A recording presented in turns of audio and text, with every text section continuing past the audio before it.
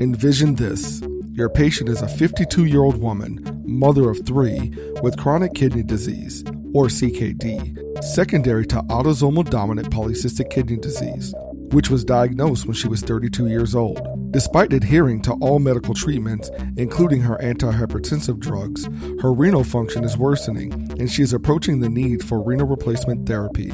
On this office visit, she wonders when she will need to start dialysis or receive a renal transplant, especially since she now feels well. As you are thinking about your patient, you consider the different options for renal replacement therapy. How would you discuss her options among these modalities and why they are needed for her? Welcome to Audio Breaks. This is Ed Barnes breaking down renal replacement therapy in your ears. After completing this brick, you will be able to 1. Define renal replacement therapy, or RRT, and list the main approaches to RRT. 2. Discuss renal transplantation, including technique, indications, contraindications, and complications. 3. Discuss hemodialysis, including technique, venous access, modalities, indications, and complications. And 4. Discuss peritoneal dialysis, including technique, peritoneal access, indications, and complications. Part 1. What is renal replacement therapy? Renal replacement therapy, or RRT, is the use of either dialysis or renal transplantation to replace the function of native kidneys that have failed due to end-stage kidney disease. Renal transplantation is the RRT of choice due to better mortality rates and lifestyle improvements. However, for patients who cannot receive a transplant, dialysis is life-saving and is done in one of several ways, with the goal of removing waste products and excess body water and balancing electrolytes just like the actual kidney does. However, dialysis can't replace all the functions of the kidney. For example, the kidney's endocrine functions like renin, calcitriol, erythropoietin synthesis must be corrected by other means. Globally, millions of patients receive RRT. It is estimated that more than 10 million people might benefit from it, but because of inequity in developing nations, more than half of the world's people are unable to access it. In the United States, RRT is covered under Medicare and national insurance, even if the patient is not yet 65 years old. It has therefore become a large item in the U.S. healthcare budget. Over 750,000 people receive some form of RRT in the United States each year. Total Medicare spending on chronic kidney disease, or CKD, including end-stage kidney disease, exceeds $100 billion annually. Let's stop for a quick quiz. Which RRT approach is the treatment of choice when possible in patients with CKD? Transplantation is the treatment of choice for patients with CKD when possible. Although you may never manage the dialysis of a patient during your medical career, unless of course you become a nephrologist, you will certainly care for patients receiving RRT, so understanding how they are cared for is important. Now, let's take a closer look at the common forms of RRT. Part 2. What is renal transplantation? There are many benefits to renal transplantation over dialysis for end-stage kidney disease. In comparison with long-term maintenance dialysis, for most patients, renal transplant improves the quality of life and reduces mortality risk. Living donor transplants are performed when available. This is because, in most cases, living donor grafts function longer than deceased donor grafts. There remains a big shortage of donors, so the wait for a transplant can be years long. Multidisciplinary transplant teams, including patient advocates, assign patients to local transplant waiting lists based on medical and psychosocial factors. For living donor transplants, how is a kidney harvested from a donor? First, a thorough screening is conducted of prospective kidney donors to minimize long-term risk to them and to ensure a good match with the recipient. Kidney harvesting from a living donor is now mostly performed using laparoscopic surgery. 2 or 3 small incisions are made above or below the umbilicus to remove the kidney. The largest resulting scar is only a couple of centimeters long, and there are no long-term risks for the donor. The transplanted kidney is usually placed into the recipient's pelvis rather than the native location. This is because the pelvic location provides easier access for reconnecting the graft to the arterial and venous systems of the patient's iliac artery and vein. The patient's native kidneys are typically left in place unless there is a particular indication for removal. For example, in cases of malignancy or painful enlargement from polycystic kidney disease. After the transplant, patients must take multiple immunosuppressive medications daily, including drugs like prednisone, tacrolimus, mycophenolate, or sirolimus.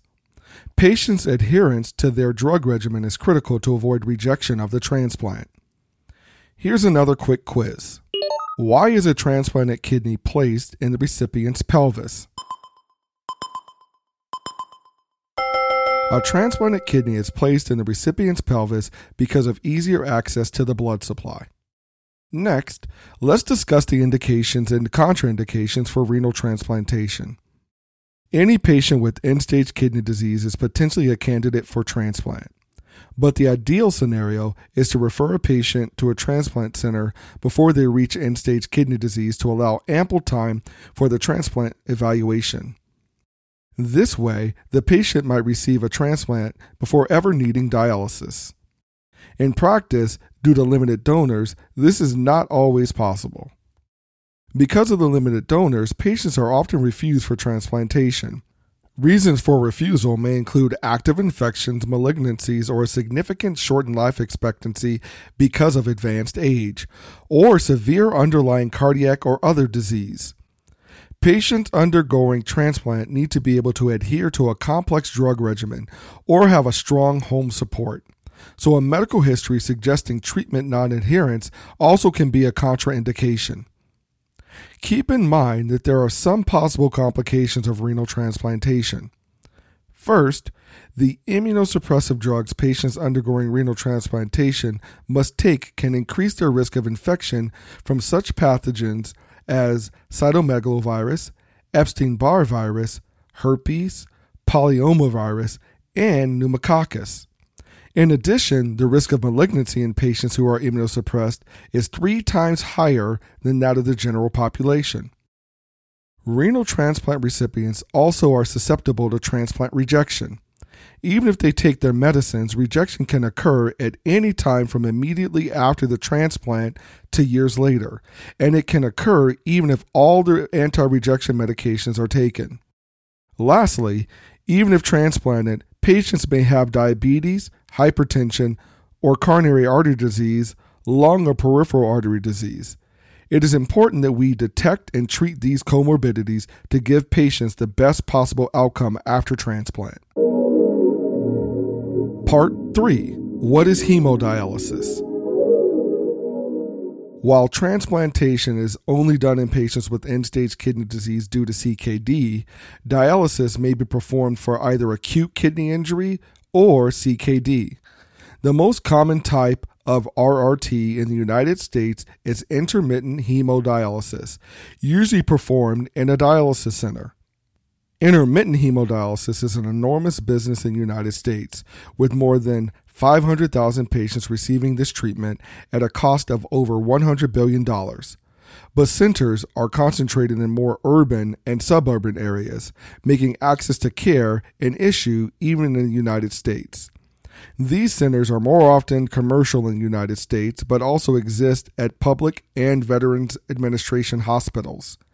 Hemodialysis is very limited in some parts of the world.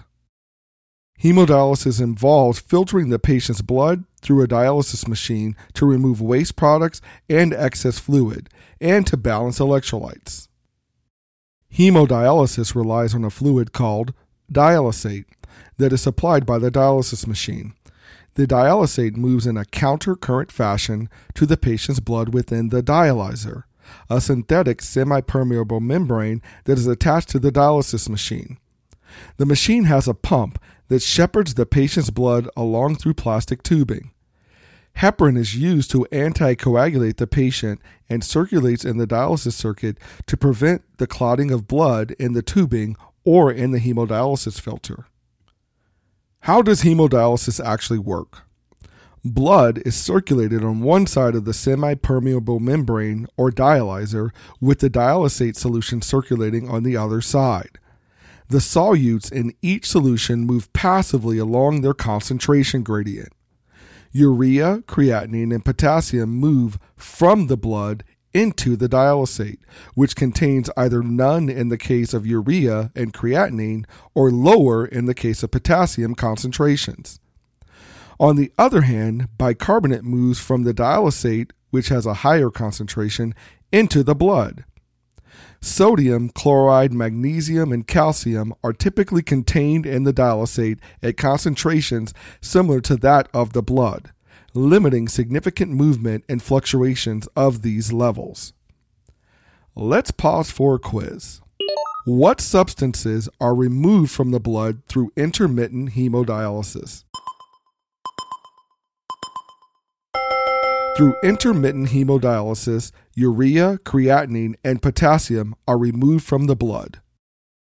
Hemodialysis requires stable, sterile access to the bloodstream of the patient. Since patients are dialyzed multiple times per week, it would be traumatic to both patients and their veins to insert a new wide-bore catheter each time. So instead, hemodialysis is commonly performed using an arteriovenous fistula, or an AV fistula, which is surgically created using the patient's own vasculature and typically placed in the non-dominant arm. Other types of venous access used for hemodialysis include synthetic arteriovenous grafts, placed surgically, as well as a large hemodialysis catheters percutaneously placed into the internal jugular or subclavian veins. Percutaneous catheters are sometimes tunneled under the skin. Tunneled catheters are used for longer durations and outpatient therapy, while non-tunnel catheters are used for more urgent or emergent access. Both AV grafts and catheters have a much higher risk of infection and clotting compared to AV fistula, and so are less desirable. This is especially the case for catheters, which should be replaced as soon as practical. Hemodialysis usually lasts 3 to 4 hours, and in outpatient hemodialysis, it is performed 3 to 4 times per week at a hemodialysis center. The centers are quiet, and many patients read or sleep during treatment. Unfortunately, treatments can be inconvenient and tiresome for some patients, increasing the risk of missed dialysis sessions and therefore complications. Some patients have difficulty arranging transportation to and from the center, and often patients feel fatigued after the treatment, not allowing them to work productively that day. All in all, hemodialysis can really affect the patient's quality of life. Because of some of the limitations of intermittent hemodialysis, there are other modalities in use. An increasing number of patients are being trained to use specialized form of the dialysis equipment to perform home hemodialysis.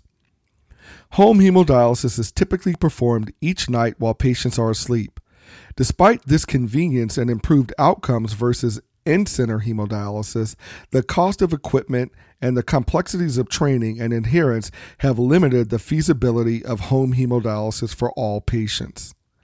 Outcomes are better than other modalities in some studies, but this may be due to the selection of healthier patients.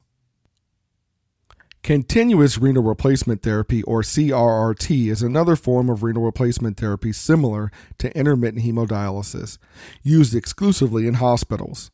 Like hemodialysis, it requires central venous access. However, unlike intermittent hemodialysis, it runs steadily, usually 24 hours per day.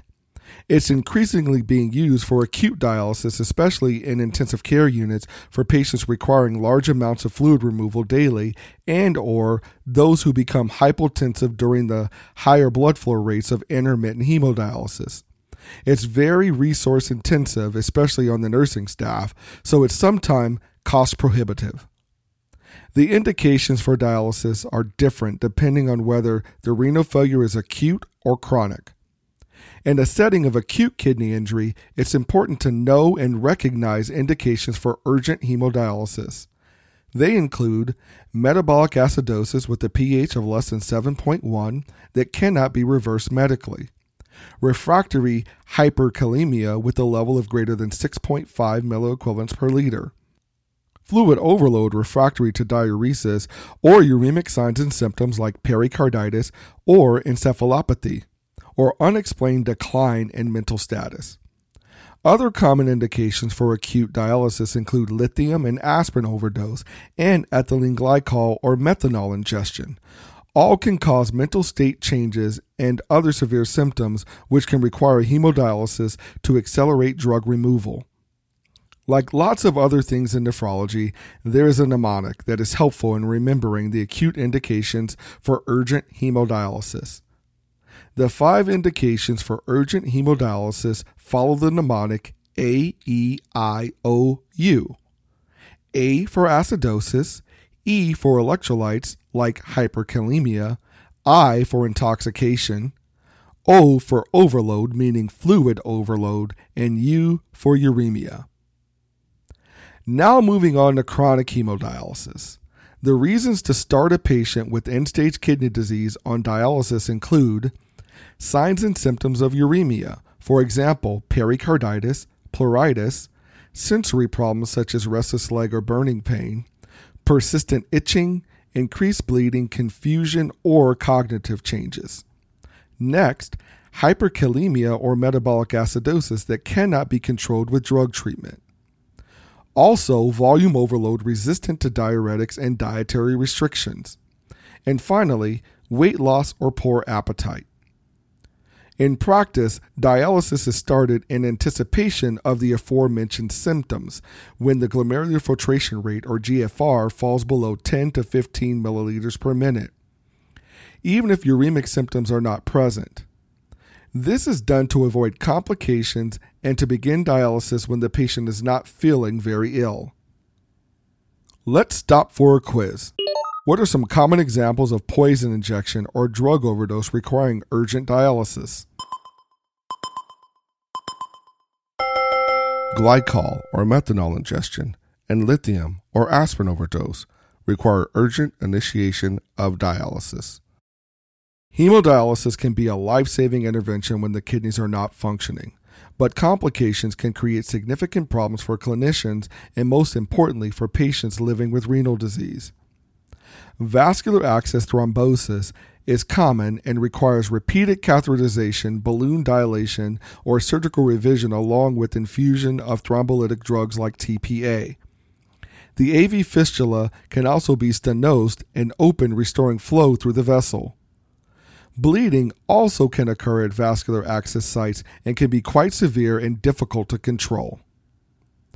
Vascular access infection can occur even though many precautions are taken with the fistula graft or catheter.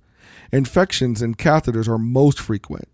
Infections are generally treated with antibiotics, but some serious infections require more involved treatment, including surgical graft excision. Hypotension during or after dialysis results from large amounts of fluid removal, around 3 to 5 liters, during a treatment. Patients may develop orthostatic changes and be at risk for falls after dialysis. High output heart failure is a complication secondary to the use of an AV fistula or graft. Fistula decrease systemic vascular resistance or low afterload, causing a compensatory increase in heart rate and stroke volume. This results in increased myocardial oxygen consumption. So we may find that some patients, especially those with ischemic heart disease, exhibit signs of heart failure such as dyspnea or peripheral edema. Dialysis amyloidosis is an uncommon complication that occurs in hemodialysis patients when the serum protein beta-2 microglobulin is not cleared from the blood by the dialyzer and instead slowly deposits in tissues around the body. It is seen in patients who have been on hemodialysis for at least 5 years. Dialysis amyloidosis most commonly results in shoulder pain, but also may cause carpal tunnel syndrome, cervical pain, and bone cysts. Part 4. What is peritoneal dialysis? Another form of dialysis is peritoneal dialysis, which uses the patient's peritoneum to filter the patient's blood, since the kidneys cannot. Peritoneal dialysis requires less technical expertise and is used more commonly in Europe and Asia than in the United States, and especially in developing countries. Its use is now increasing in the United States. Peritoneal dialysis is best used in patients who have some residual kidney function and who still have some urine output. Patients should be alert and able to actively be involved in their own care. A catheter is placed into the peritoneal cavity and a dialysis solution, dialysate, of water, salt, dextrate, and other compounds flows through the catheter into the peritoneal cavity. After infusion into the peritoneal cavity, the dialysis solution draws in the waste products and excessive fluid from the blood across their concentration gradient. Fluid flows because the highly concentrated dextrose in the dialysate makes the dialysate hyperosmolar compared to the serum. The solution is instilled for a period of time and substances equilibrate across the peritoneal membrane. The fluid is then drained from the peritoneal cavity and replaced with fresh solution, and the dialysis process is repeated.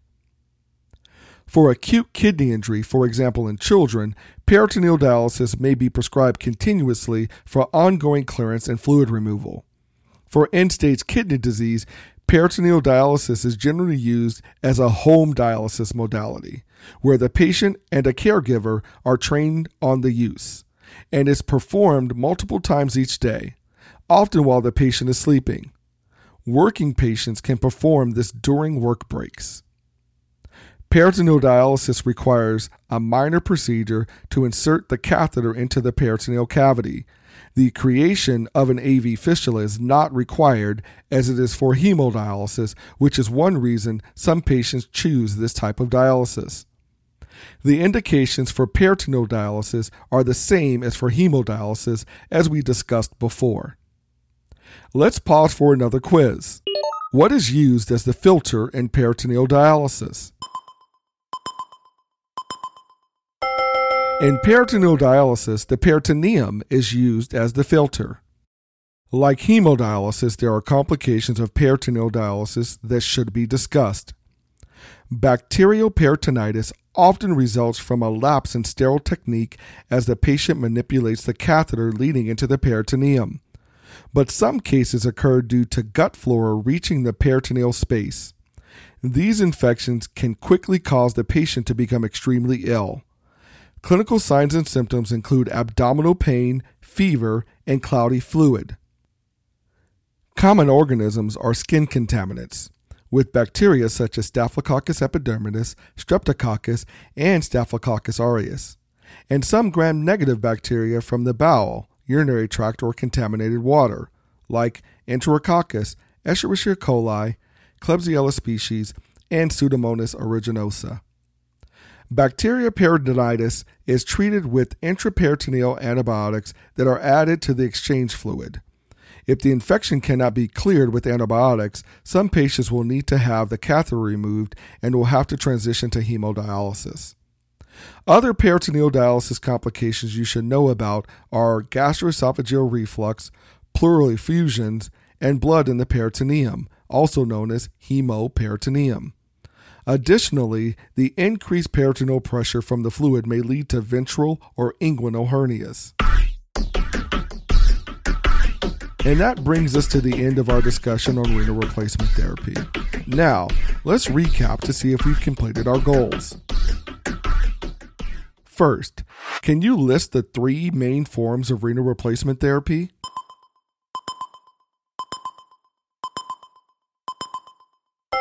The 3 main types of renal replacement therapy are renal transplantation, hemodialysis, and peritoneal dialysis. Next, are you able to name the 2 types of donors for renal transplantation?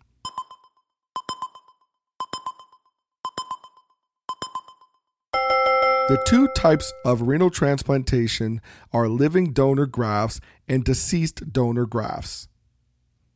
Next, are you able to name the 5 indications for initiation of acute hemodialysis?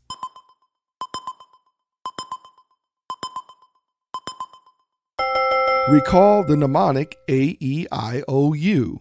A for acidosis, E for electrolyte abnormality, mainly hyperkalemia, I for intoxicants like dialyzable substances, O for overload, meaning fluid overload, and U for uremia.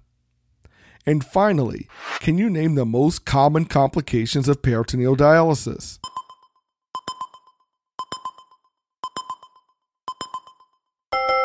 Bacterial peritonitis is the most common complication of peritoneal dialysis, with the common organism being skin contaminants with bacteria such as Staphylococcus epidermidis, Streptococcus, and Staphylococcus aureus, and some gram-negative bacteria like Enterococcus, Escherichia coli, Klebsiella species, and Pseudomonas aeruginosa. And that's it. Armed with your newfound knowledge on renal replacement therapy, let's get back to the patient from the beginning of the episode. Your patient is a 52-year-old woman with chronic kidney disease, or CKD, secondary to autosomal dominant polycystic kidney disease with worsening renal function nearing end-stage kidney disease.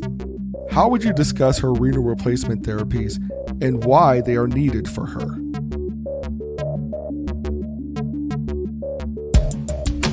You discussed the 3 main forms of renal replacement therapy, including renal transplantation, hemodialysis, and peritoneal dialysis, their indications, contraindication, risks, and benefits. You note that though peritoneal and hemodialysis seem to be equally effective, renal transplantation is the ideal therapy as it improves the quality of life and reduces morbidity and mortality compared with other options. You also explained the decision and initiation of dialysis should occur before she falls ill in order to reduce complications. Your patient shares she'd like to pursue an evaluation to be a transplant candidate, and that if there's a significant delay before transplant, she wishes to talk to her family first about the forms of dialysis. She hopes to discuss this decision at a scheduled follow-up visit.